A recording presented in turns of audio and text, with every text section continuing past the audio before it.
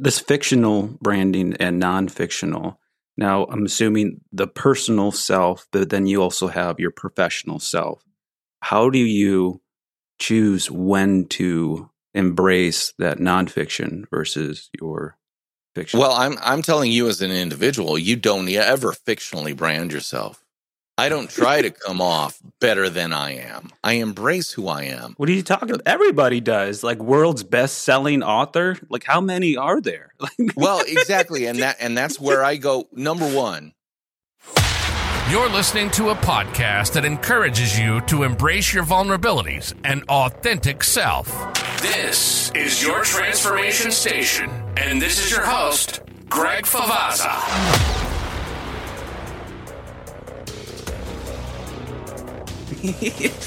DP, welcome to your transformation station. How you doing? Oh, I'm good. Thank you so much for having me on, Greg. Do you prefer Greg or Gregory?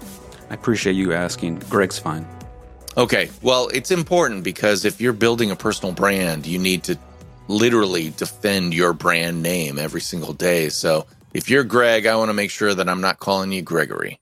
Geez, that's a good point to make. Like I've always, anything that requires like my name on paper, I've always done Gregory Favazza. But when I'm talking with somebody, I just prefer Greg. And I don't know, is there any psychology behind that? Is there any reason that I should be taking that into consideration?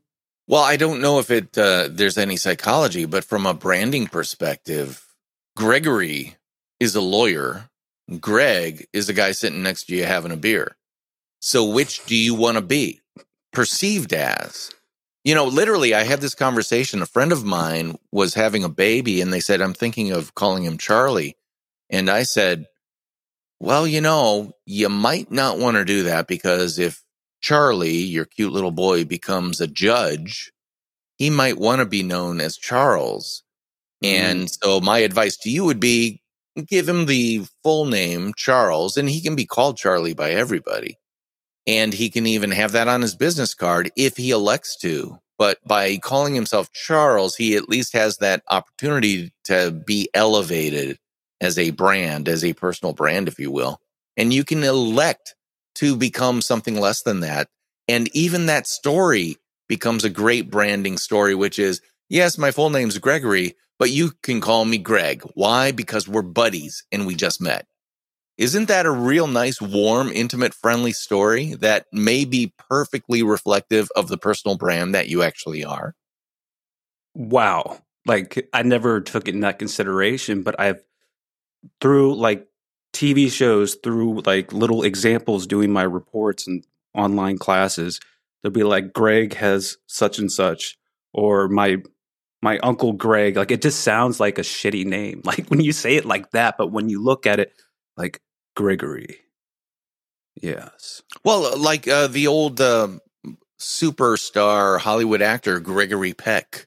Ah, yes. One of the reasons that I don't even know if that's his real name. It could be a Hollywood name, but look at the structure of the name. Gregory, 3 syllables. Peck is a single syllable. It's designed to be rhythmically and poetically interesting. Gregory Peck. Peck is manly. It's like a punch in the face.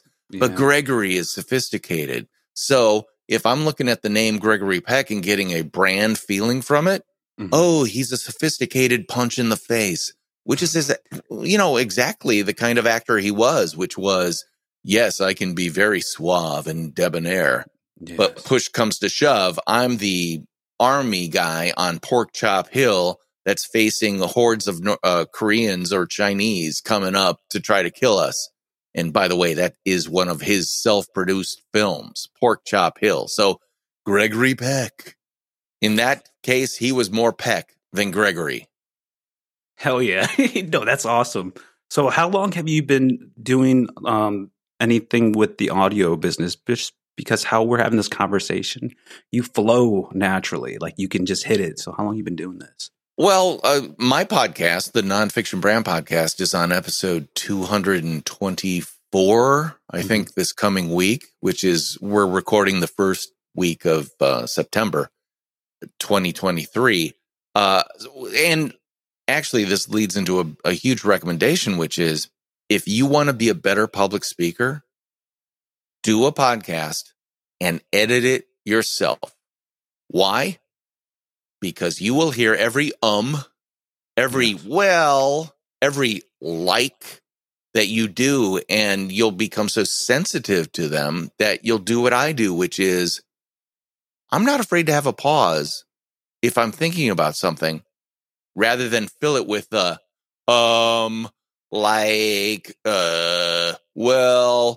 the second you can get rid of those things, you seem more authoritative, you sound better, and consequently people respect you more or pay more attention to you or assign you more authority. And that's exactly what you should be doing. So, long-winded answer to your question, but the answer is, well, it didn't hurt that I have a degree in theater and I was an on-camera actor and a voiceover person and stuff like that for years.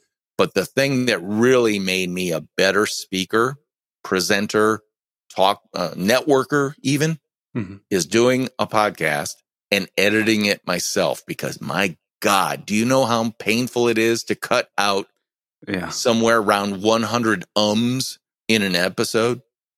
I've dealt with that, and I could spend hours, and I got to the point where if it's happening, I'm just going to let it happen, and that's something that I need to adjust on the spot as time progresses. I mean, as a leader, when we are giving a public speech, there's no moment to edit what we just say. It's just what we have to go with what we're feeling and let it flow, and it flows how it's supposed to. Then you are ready for that point. But if it doesn't, then you still need to work on yourself. Yeah, and face-to-face, having those type of human cues is fine. Everyone's going to give you the benefit of the doubt. But when it comes to like a podcast, people don't put up with crappy-sounding podcasts. They'll put up with crappy video if the content's good. But I don't know about you, but I've listened to podcasts that sound like it was recorded in an Airstream trailer with all sorts of reverb and bounce and reflections, and I can't stand it, so I'll just turn it off. So when it comes to a podcast, you really need to clean things up. And by the way, I have a pro tip for you. Beautiful. If you want a super easy way to cut the just the out of your podcast, Descript, I don't know if you know Descript.com. Yes. Okay, they have a remove filler words feature, which for the free level, and I'm so cheap, I only do the free level, sorry. It will remove ums. And the cool thing is you upload your MP3 file. It does a transcript of everything. It can then show you exactly how many ums you have, and you'll be amazed between you and your guest how many ums are created. And it has a feature where it will literally cut the ums out, but you can set it so it leaves the gap. So my pro tip for you is, one, use Descript.com to identify the ums, delete them, but leave the gap. Mind the gap. Leave the gap in. Because if you don't leave the gap in, it cuts the out. And that is typically done on a transition phrase. Like if we are talking about what we are going to do later today. So I thought we could go to the zoo and maybe get something to eat afterwards. If you take out that and you literally truncate the space between the two phrases, I thought we could go to the zoo and get a bite to eat. Sometimes sounds good, but a lot of times you want that. I thought we could go to the zoo and then we could get a bite to eat. Leaving the gap in there is a very human thing to do. And it doesn't feel like it was cut out by AI. Like there's some audio AI tools out there now that can do this stuff. Every time I use them, it sounds like it was cut out by a robot, because that's exactly what it is. Yes, it's referred as the pregnant pause. I had a voiceover guy come on. I think it's episode 12 with Jim McCarthy, and he emphasized that moment of silence and how it builds up the anticipation of what's going to come next. And along with a lot of, try not to say, you said, so I'm like, why is that registering in my head all of a sudden? But I think it's with a couple radio hosts, Howard Stern, they would do that pregnant pause, and then also some crazy ass theatrics that would lead you wanting to know what's next. So that's well, exactly. You brought it up. Yeah. And when I do a podcast, when I'm editing a podcast, I'm listening like a musician. not like, I don't know, a robot that's just looking for perfection. I don't want perfection. I want performance. And that's key. Like, if you ask me about modern pop music, I'll say it's too perfect. It feels like it's been polished and steel wooled down to absolute sheen. And that's not the type of music I want to listen to. So then who's your audience? Are they musicians? No. My audience for the nonfiction brand is just anybody who's interested in developing a brand for their small business or themselves. We talk a lot about personal branding because that is a huge thing. And frankly, if you're not personally branding yourself right now, you're in trouble because the only thing that separates us from the coming AI overlords that are going to take up a whole ton of jobs is the fact that we are humans and we have an innate sense of humanity and what makes things warm, emotional, interesting, and engaging that, frankly, AI is going to have a lot of trouble with for a period of time. Mm-hmm. Right now, the only reason to hire me to do anything instead of hiring AI to at least give you a rough draft that you then polish is the fact that, I like him. I like the way he thinks. I like the way he provokes me to think differently about what I'm talking about or what I'm trying to market or brand for myself. And by leaning into your humanity, frankly, it's the only way to fight the coming AI overlords that let's backtrack are already here. Let's backtrack. You said lean into the humanity of being human, but you're cutting out all the ums and uhs. Like, I get that, but wouldn't you want to embrace that authenticity of the conversation? Because there's still plenty. Yes. Yeah.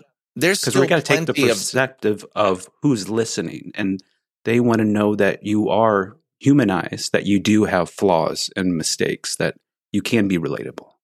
Believe me, you're still going to have plenty of cues that make you relatable and all stuff and all that stuff. Witness the fact that I just kind of mangled a sentence. Yeah, you did. There you go. Bring it out. The other thing is the crosstalk. We had a little bit of crosstalk going in. Mm-hmm. I leave the crosstalk in because that indicates that, wow, this conversation is exciting, so much so that both people are trying to get in on the conversation. And that's the way people talk. We don't talk like A talks, pause, B talks, A talks, pause, B talks. No, A is on top of B, blah, blah, blah, blah, blah, blah, and that creates excitement and that kind of human imperfection I talk about when talking about music. Let's face it, I would rather hear a blues band in a bar that's, kind of really having fun and making a lot of, not mistakes, but choices that are like not perfect choices, than listen to the modern pop music, which is just so, over polished. Whiskey and Coke. Yeah. There you go. Exactly. I don't know if you listen to the music of Billie Eilish and her brother Phineas, who is her main producer, but they go through and they do what's called a composite. They do multiple takes and then they listen to the exact perfect word from take 1, put that in there, but they like the way they said the second word from take 15, so they put that in there. And the whole thing, not a single part of it is through composed or through performed. And through composing is when you compose not verse, chorus, bridge, chorus, out, but through composing is like the work that Stephen Sondheim did in his musical productions. It goes all the way through and it's performed top to tail and complete with mistakes, because sometimes those mistakes are the thing that makes it. I mean, I used to do that. That takes a lot of effort and time, and I'm a perfectionist, so it's dangerous for me to go down the path that you're walking as far as creating the perfect audio, because that could take days. Oh, and I don't do that. Believe me, when I say take out the ums, I'm not saying make it perfect, because you listen noise to any of my podcasts. The train. Yeah, well, exactly. If there's something going on, my dogs are barking. Okay, I do everything possible to try to minimize that possibility. But if it is if my dogs start barking on an important point that my guest is making, am I going to get rid of the important point my guest is making because the dogs are barking? No. I might make a comment about, oh, shut up, guys. Mm-hmm. And that would be perfectly human because we're all faced with that situation. It's like that kid that walked in on the dad as he's on a news program. And I don't know, you remember that meme, a British guy, I think on BBC News or something like that, where he's got this very serious conversation going on about some kind of global situation. And his little daughter comes walking in, da, da, da, da, da, da, da, da, and you go, and it was charming because, oh my God, I've been there where I'm trying to make a really professional point. And then I realize, oh, I've got something in my teeth. You know, that kind of, I'm human, which, by the way, yeah, AI can't do. They can't ever be human. But the funny thing is, in the future, and this is a prediction, in the future, AI will do perfectly imperfect things to try to be more human in its responses. And that's the scary, interesting thing. I believe that.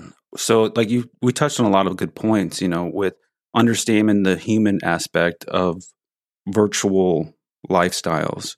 I mean, what would lead, if for a leadership standpoint perspective, how can they, what things can they do to apply to remember that sense that you're talking to somebody that's in their own home, that they have a world there, they're not inside the organization? Well, one of the things that a lot of people do, and a lot of brands do this as well, they identify a single person that they're talking to or a single audience member, call it an avatar. A lot of brands will call it their brand avatar, where if you're a company that makes fishing equipment, you have in your head an actual picture of the perfect buyer of your product or service. And then you act like you're addressing them in everything you do. You know, you can see this all the time with brands that are very clearly indicating who their audience is, and they play to that audience. That's a really powerful way to do it because then you're speaking. The words you choose are predicated on the person you think you're talking to. You know, if you're Gregory and you're talking to an audience of postgraduate doctoral candidates, you're going to use different words than if you're Greg talking to a guy on the deck of a bass boat as you're out there trying to catch those big old lunkers and bring them in. You got a bass boat? No, I don't, but I'm in Wisconsin. I'm in Wisconsin, the land of 15,000 lakes. Thank you very much, Minnesota. No, I grew up on a boat, so I love going out into the water. We would actually go boating on the Mississippi.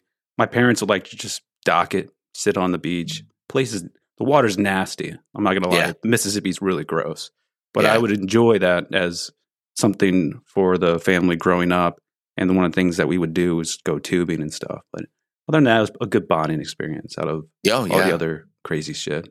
Absolutely. And by the way, tubing, that's a Greg thing, not a Gregory thing. Gregory's on the golf course. I see what you're saying. Like it's almost like the post version and the future version. And it's also very much related to the brand that you are, because I teach, or the thing I talk about ad nauseum is what I call nonfiction branding. And there's a whole story with how I came up with that, which I won't go into, but let's suffice to say that a nonfiction brand isn't making things up, isn't fronting, isn't pretending.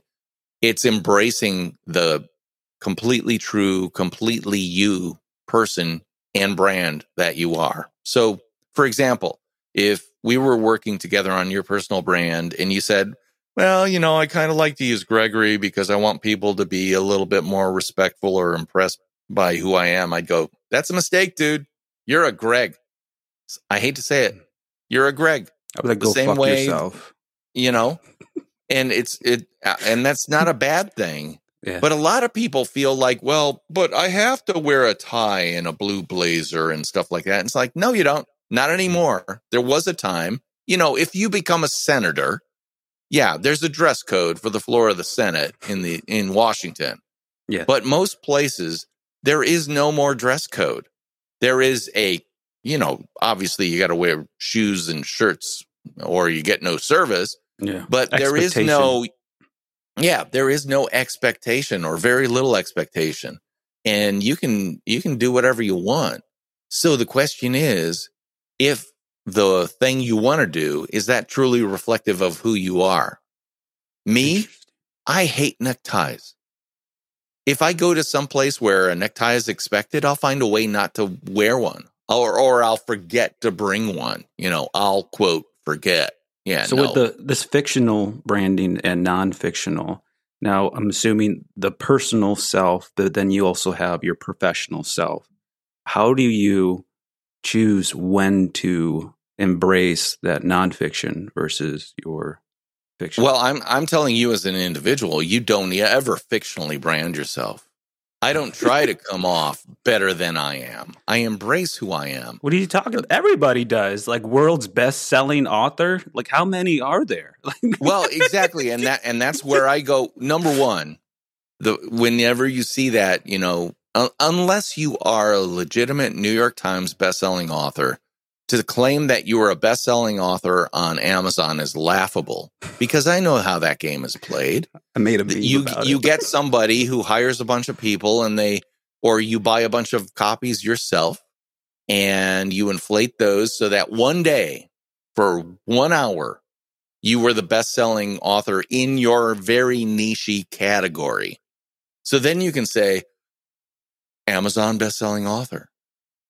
That to me is a flippin' lie. You put it on I Amazon. There's it gives you a number as best-selling author. Yeah, I'm best-selling author, but they leave out the number of 2,999,000.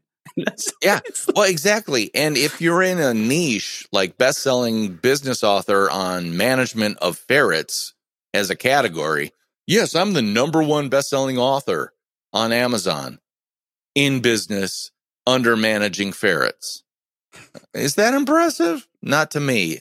If you buy into those kind of faux metrics, anyone who leads with that, I just go, okay, I'm not buying you. Like, I don't mean to insult anyone, but I will say that I derisively say that anyone who leads with TEDx speaker, I go, oh, TEDx, the kids' table of TED. If you're a TED speaker, you don't need to say you're a TED speaker because you're big enough to be on the stage at TED. If you're a TEDx speaker, you could be at TEDx Pocatello, Idaho. Big whoop. Okay, so this brings a good little point to address. So for somebody that has the experience, the knowledge, and the wisdom to be able to step up and say what needs to be said, but how do they do that? Because you got to flash some sort of credentials that puts you into the hot seat. Like, where's that line? Okay, think LinkedIn profile, right? Mm-hmm. You've got the stuff you lead with, and then you've got the stuff that goes down the page that gets more detailed, right? It's kind of like the overview stuff up top, and then more and more detail as you go down the web page. Mm-hmm. You definitely want to have that you spoke at TEDx on that page, but is it what you lead with? The fact is, it's not that difficult to become a TEDx speaker. It's like, I spoke to the Kiwanis Club in my local town. It's a little bit more than that. Yeah, you have to apply and you have to follow a format that is kind of the TED format, and they work with you and all that stuff. So, yeah, there's some value in that. I don't mean to poo-poo it 100%, but if that's what you're leading with, that's like saying, I went to college as your lead. Well, okay, great. That qualifies you for something, but if you went to Harvard, but even people who went to Harvard get ripped on about that because they always find within 30 seconds of meeting you a way to mention that they went to Harvard. Yes, they do. It's like, dude, if you have to whip out your diploma to impress me, I'm not impressed. How about you impress me with your thought leadership, the way you're making me think, the way you're making me, wow, never thought of that. You're interesting. And then you go back and you look at all the things that are like what I call the back of the baseball card. Mm-hmm. You know, a regular baseball card has a baseball player on the front with their bat or out in fielding a ball or whatever it is. Mm-hmm. And then on the back, you see the stats. You know, what's their RBIs, how many games have they played, all that stuff.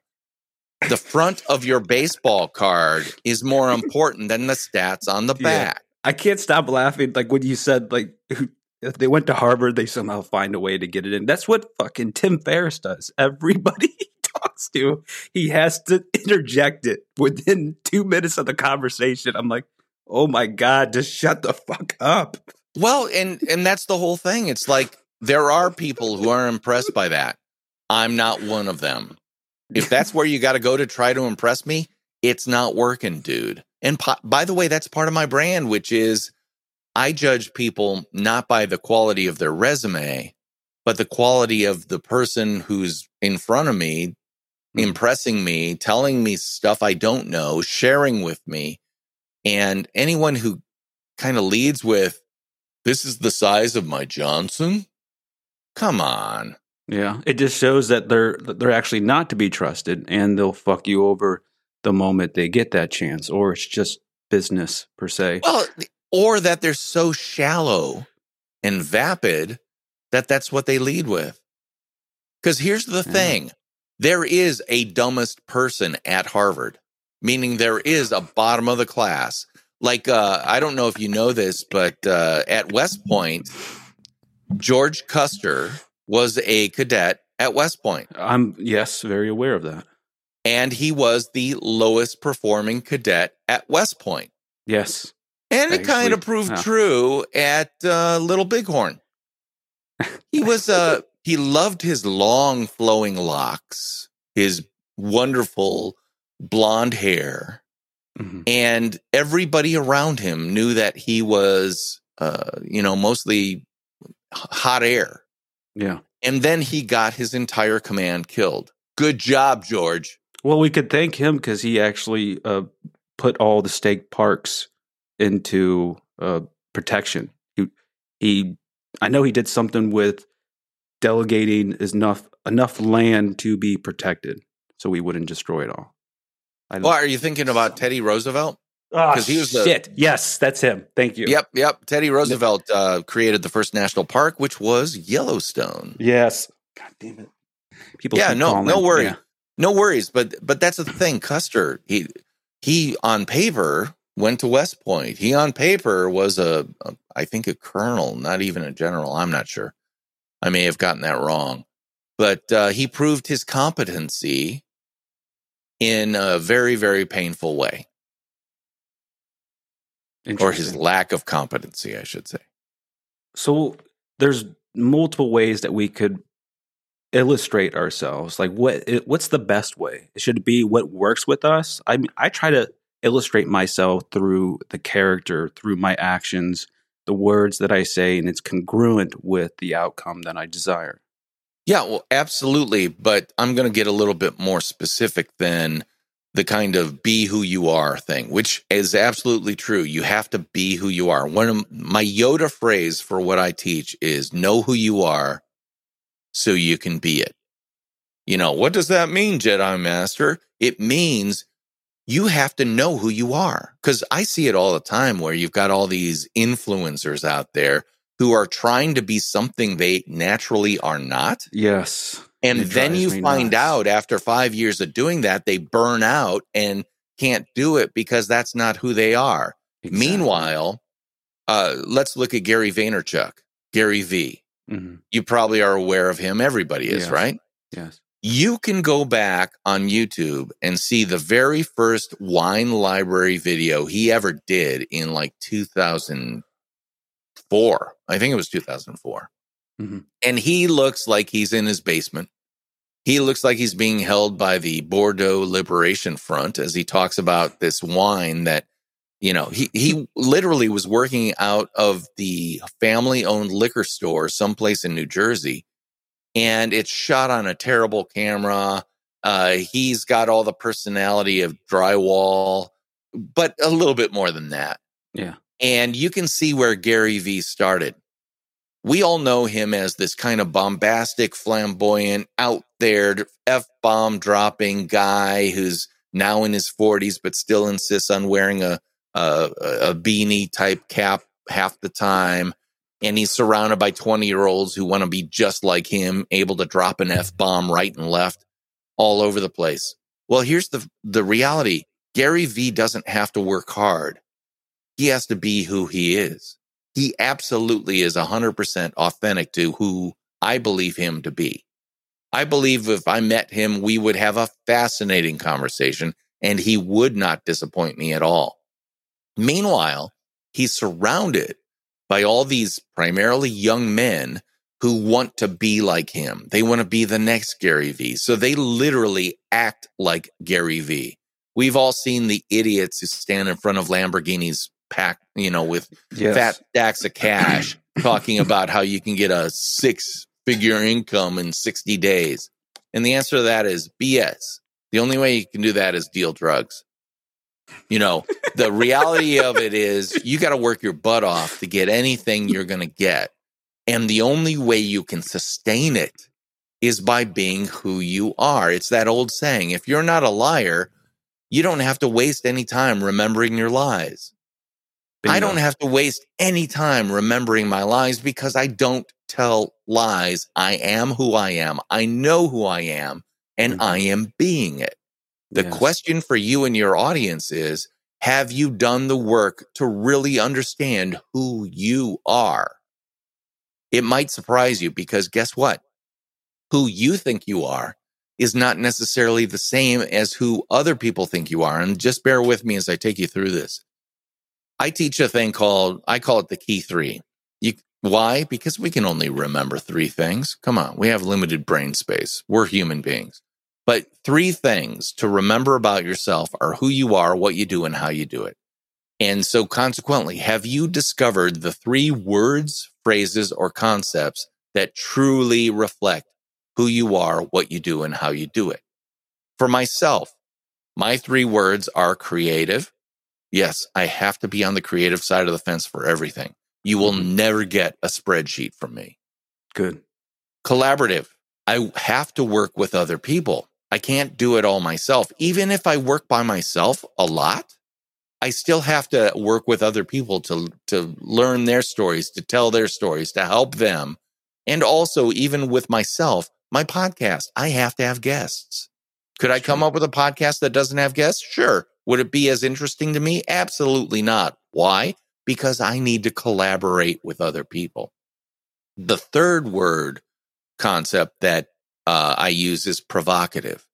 And this came about not because I thought of it, but because I asked the people who know me best, what is the most important thing I can do for you? Or what do I do best? I thought they might say something like, oh, you're kind of funny. You get the people going. Yeah, you can get people excited or interested. Stuff like that. I thought they might say you write pretty well because I've been doing it my entire professional life. I'm a writer, right? I thought they'd say you're a pretty good writer. I heard this over and over again when I asked that question. What do I do best? Some variant of you make me think. And I'm like, what does that mean? I make you think. Well, you always if I come to you with a piece of writing, you find a way to make it better. Or you ask me, would it be better if you did it this way or whatever? I literally provoke thought. And I like the word provocative because there's a little bit of a poke edge to it. Yes. It's because I always want to be kind with any type of critique I give, but I also want to make you think about it. Like, hey, that's pretty good, but it's not great. What if you did this? Poke, poke, poke. And making people think is a dangerous thing. I once heard a saying from somebody that if you make people laugh, they will love you. If you make them think, they will hate you. And yes. I still consider what that actually means, but you can see it. Mm-hmm. I don't have to think when I do certain things. I love doing that thing. I have to think when I do this thing. I don't like it. Other people will be like me. I like to think about things. So that's the stuff I'll think out. I will think like this is a kind of weak Wait, hold on. example. Before we, I don't want you monologuing Yeah. too long. So when you get people thinking, because I feel like I have that effect, and then you said that they will hate you.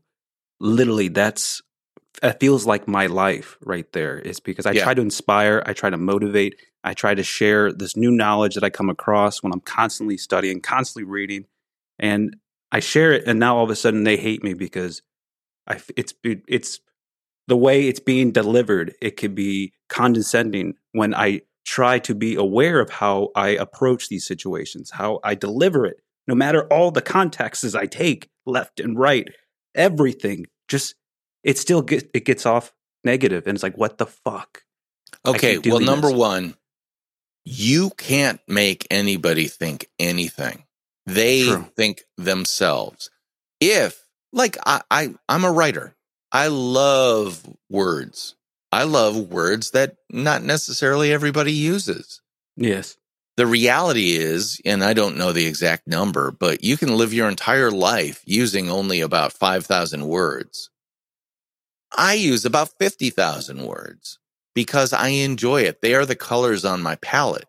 And as an artist, as a word-oriented artist, I want to use every color sooner or later. And it's not that I'm trying to shine people on or be better than them or anything like that. It's the way I think. It's the way I roll. And I feel the pain. I hear the pain in your voice when you say, I'm actively working on bettering myself. I want to share that with other people.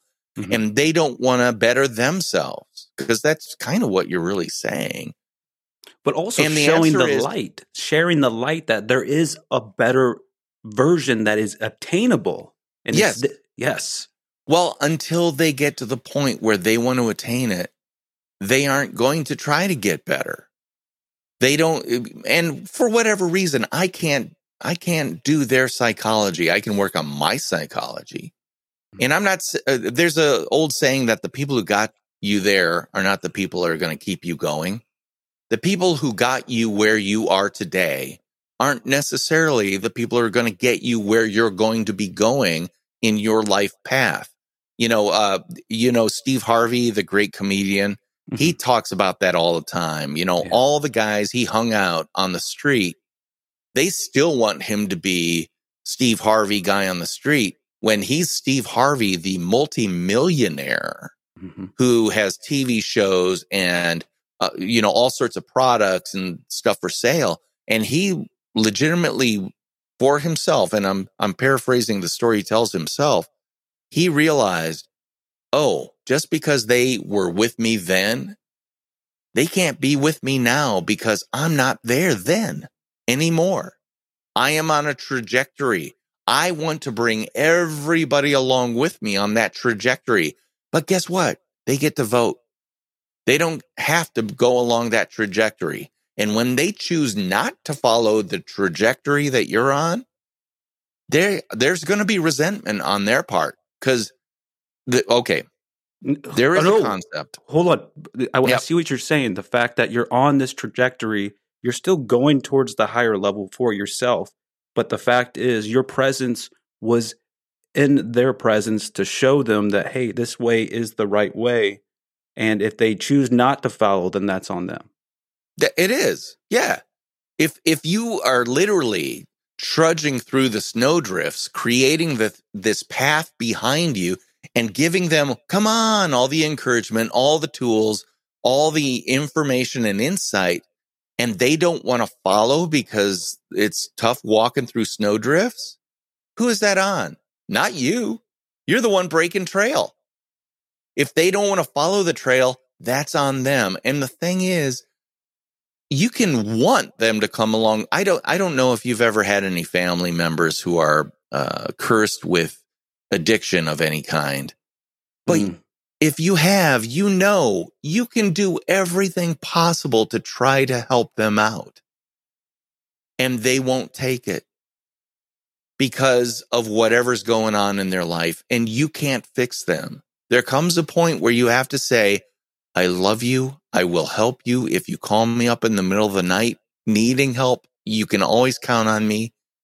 But I will not condone the behavior that you're doing now. And if that behavior is more important to you than our relationship, I'm sorry, but I'm not signing up for that. Bam, wait. Now, as a leader, someone that's trying to motivate a large mass of people to get them to follow them, is there a difference from what you're explaining versus trying to influence these people to follow you? Well, a big part of that, you're kind of getting into the whole conversation about culture. Like if you're a business or an organization and you want to create a culture of high-performing individuals that are very collegial and very, they're like comrades. I want to compare them. I want to be able to compare those in real time for people to understand. Yeah, okay. Well, number one, it's easier to start a culture from scratch than change a culture. So let's just admit that from the get-go. And I know you served in the military, right? I've never served. Yeah, I've never served, but I am aware of the brands that are the armed forces of the United States of America. And I would just ask anybody, is there a difference between a U.S. Marine and an Army soldier? And the answer most people would say was, yeah, there's a huge cultural difference. And I'm not saying one's better than the other, but I will say this. The Marines, oh my God, once you're a Marine, you're never a Marine, or you're never not a Marine. And what I mean by that is I worked for an organization that dealt with a lot of veterans, and you would never say retired Marine. Why? Because once you're a Marine, you're always a Marine. You could say a retired Army general or whatever, but never with Marines. It was hammered home. Why? Because the Marine culture is once you're a Marine, you are never not a Marine. And they tout the founding of the Marine Corps in that tavern in Baltimore or wherever it was in 17 blankety blank, whatever the year was. Yeah. If I were talking to a real Marine, they'd be able to tell me all about it. Why? Because that is inculcated in them. That sense of pride and culture is surrounding them, not only when they're serving, but when they exit service. Yeah. Again, they never retire. They're still a Marine. Mm-hmm. But there's a huge difference. So you're asking, how do you create a culture like that? Well, number one, you find the true believers who have that flame of whatever the truth of your brand is in their heart. And a lot of companies, I like to tell anybody who's got less than 50 employees, your company is you. You, the founder, the CEO, the president, the head person, you are the DNA of your company. And everybody will be looking to you for the example of how they should act, how they should react. And then certain people within the company are going to embrace that DNA that you've provided them better than others. Identify those keepers of the flame of your brand internally and empower them to create with you the culture that will be enforced by everybody within that culture. And then be slow to hire, fast to fire.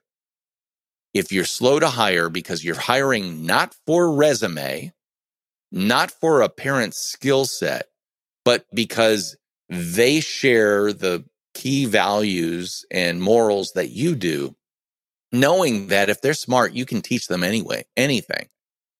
Hire for taste and talent and that innate, I want to be what you guys are.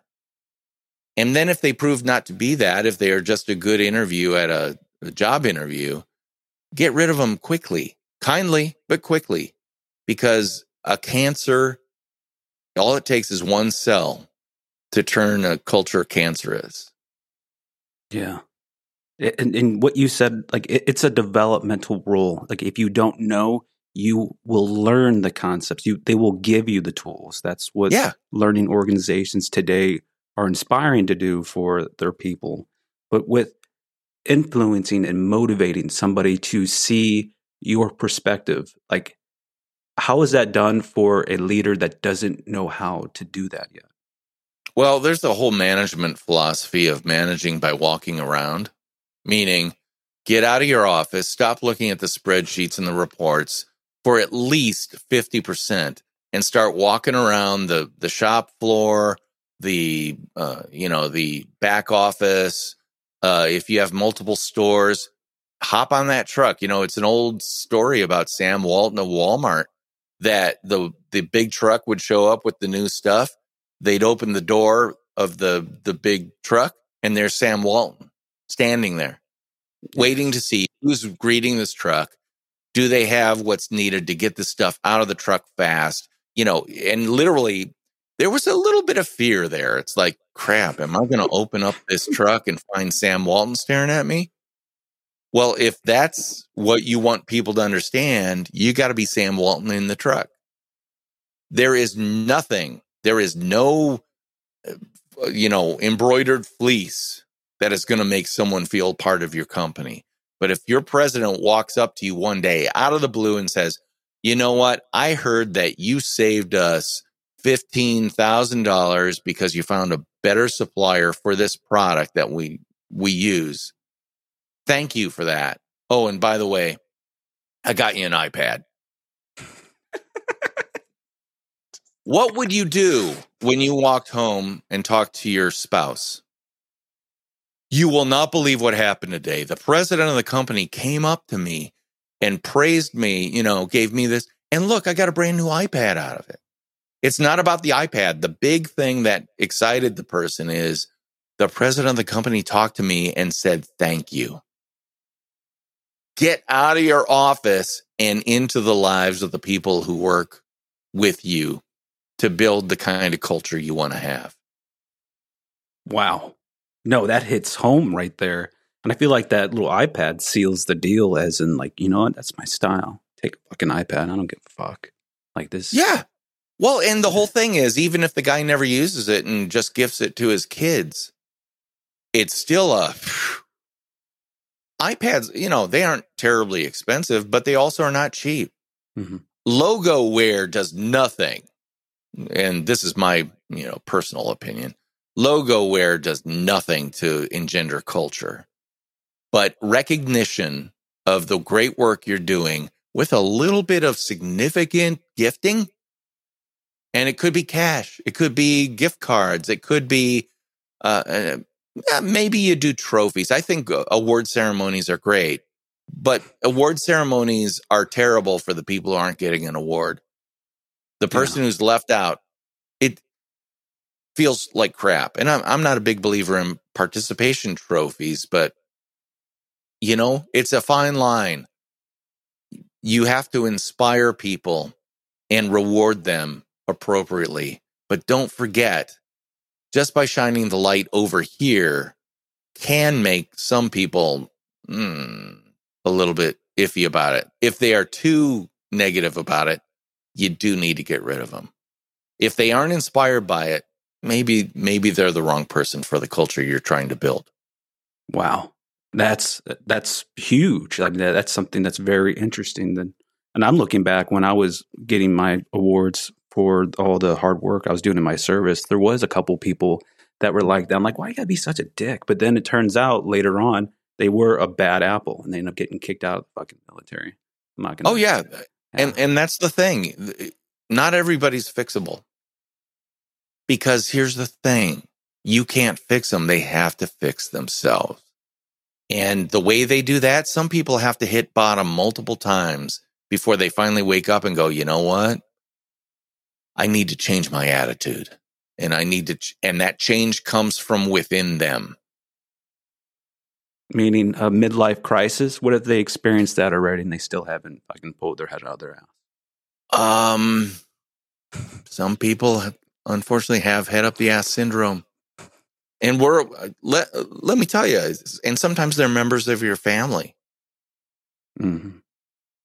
It can be very painful. I mean, I don't know about you, but I literally have written family members out of my life because they were not good for my life.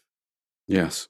You gave them chance after chance after chance after chance, and you just realize, oh, they want me to live in their world as opposed to the world we all share. Sorry, I'm not going to live in your world. I'm a citizen of our shared world. Anytime you want to come back to that world, open arms. But until you make the change, there's literally nothing I can do about it. And when they do come back, and it's just a way to pull you back in to try to get you into theirs, there has to be a limit to putting yourself out there to allow these people back in. Oh, yeah, absolutely. If they've already done the 3 strikes, you're out thing, they don't get 3 more strikes.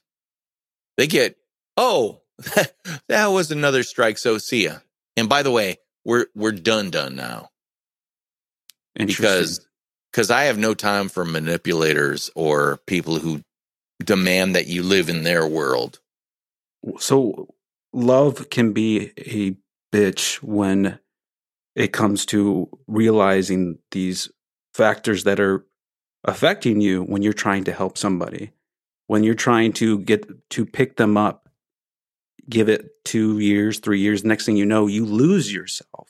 And then and then the individual still got you to come down to their level when all you were trying to do was pull them up, but every time it was a little bit lower, and you think you're helping, but now you realize you just lost yourself and you don't know who you are, and everything that you thought you illustrate is now a representation of the person you were trying to help.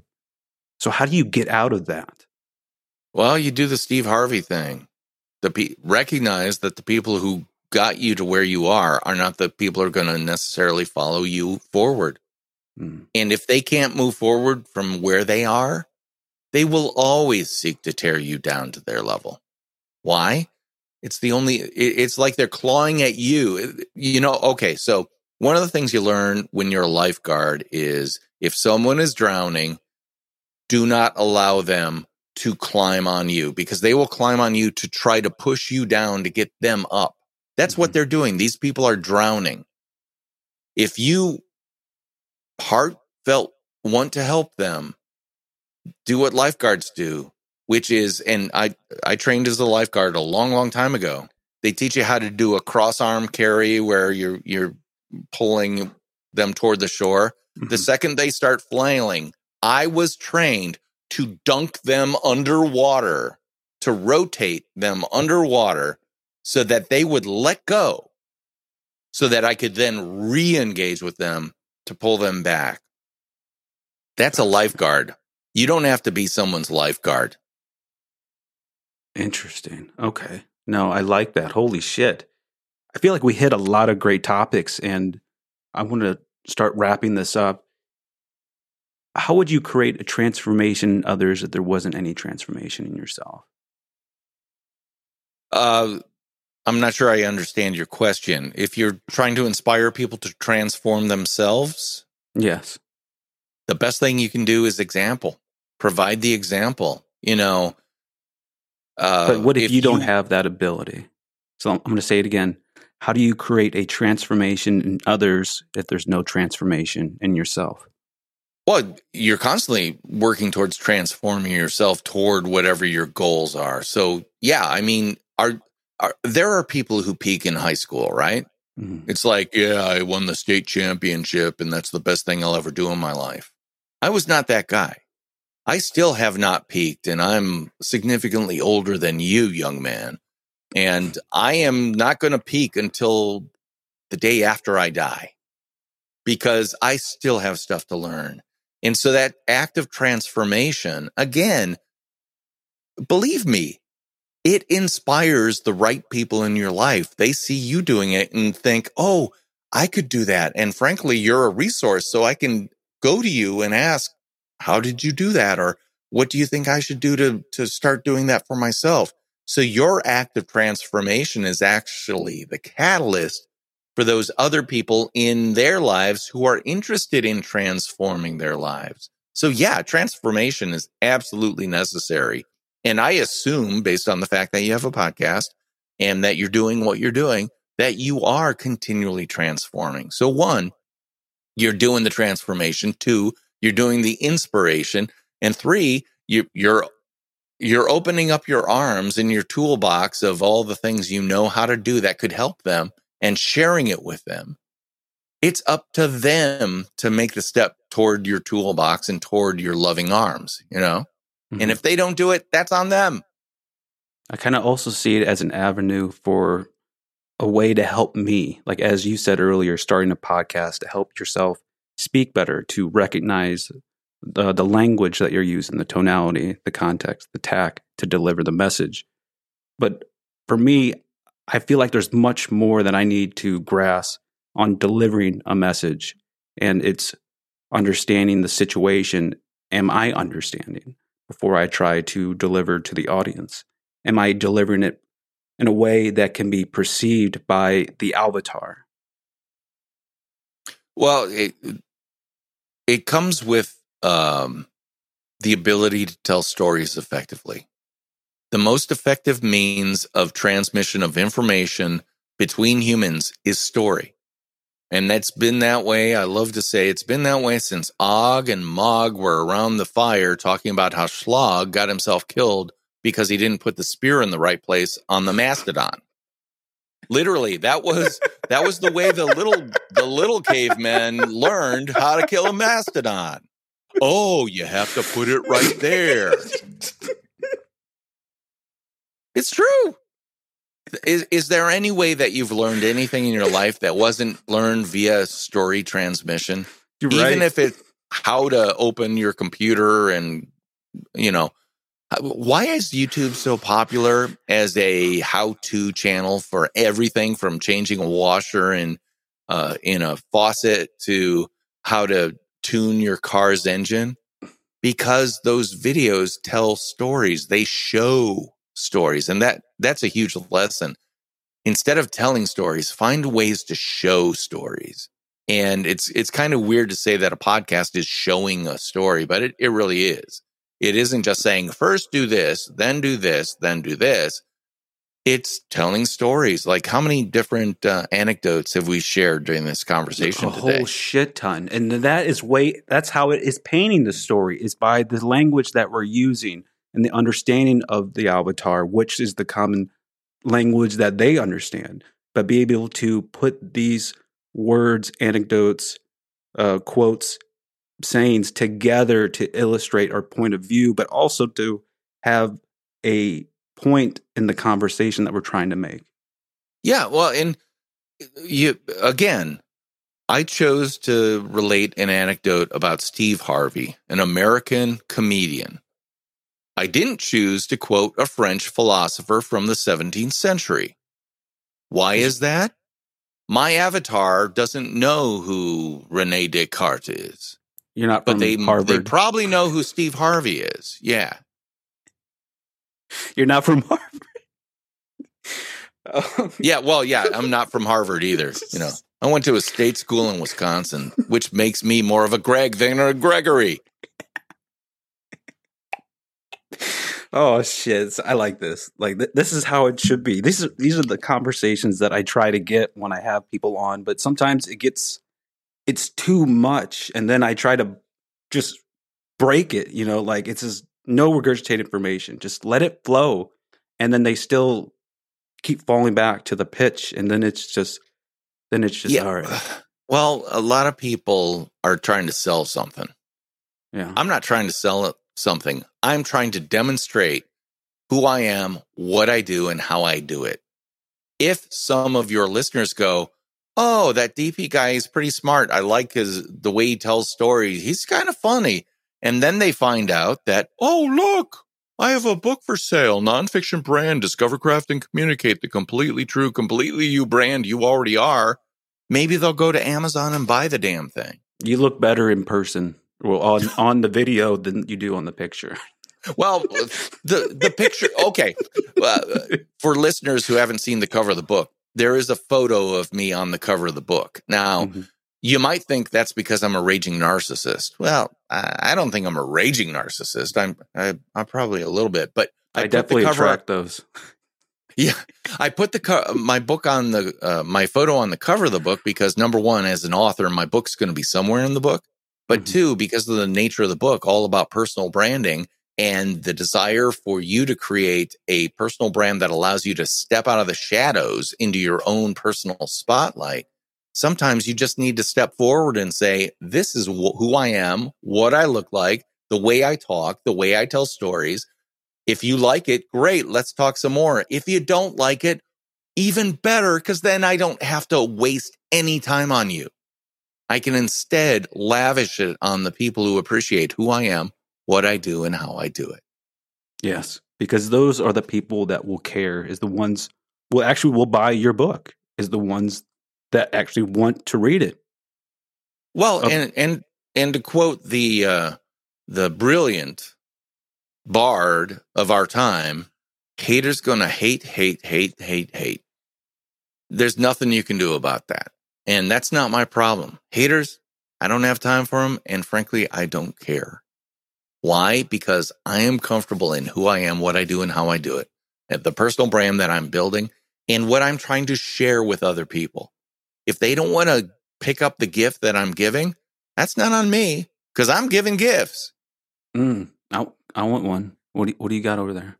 All right. Well, one, any listener can go to my website, dpknuten.com, spelled D as in David, P as in Paul, E, and then Knuten, KNU, D as in David, T as in Tom, E as in Edward, N as in nothing, .com/gift, dpknuten.com/gift. And you can download 3 free PDFs. You don't even have to sign up for my email list if you're not interested. But they're PDFs that are worksheets. One is a series of 5 questions that can get you thinking about your personal brand. Get down to the brass tacks of what is your personal brand. Then 2 others are actual tip sheets on what you can do to start building your personal brand for free on social media starting today. This is not you have to do 15 years of work on this to be able to start. No, you can start today utilizing a tool I call the unselfish selfie. It's a way to turn selfies into fantastic ways to shine a spotlight on other people. And here's the thing about spotlights.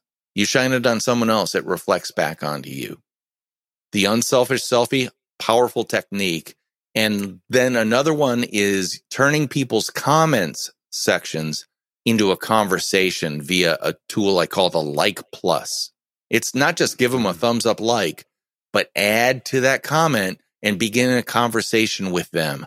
And let me tell you, if you start liking people that you think are flying, thousands of feet above you in a flock of people that you can never hang with, you're wrong.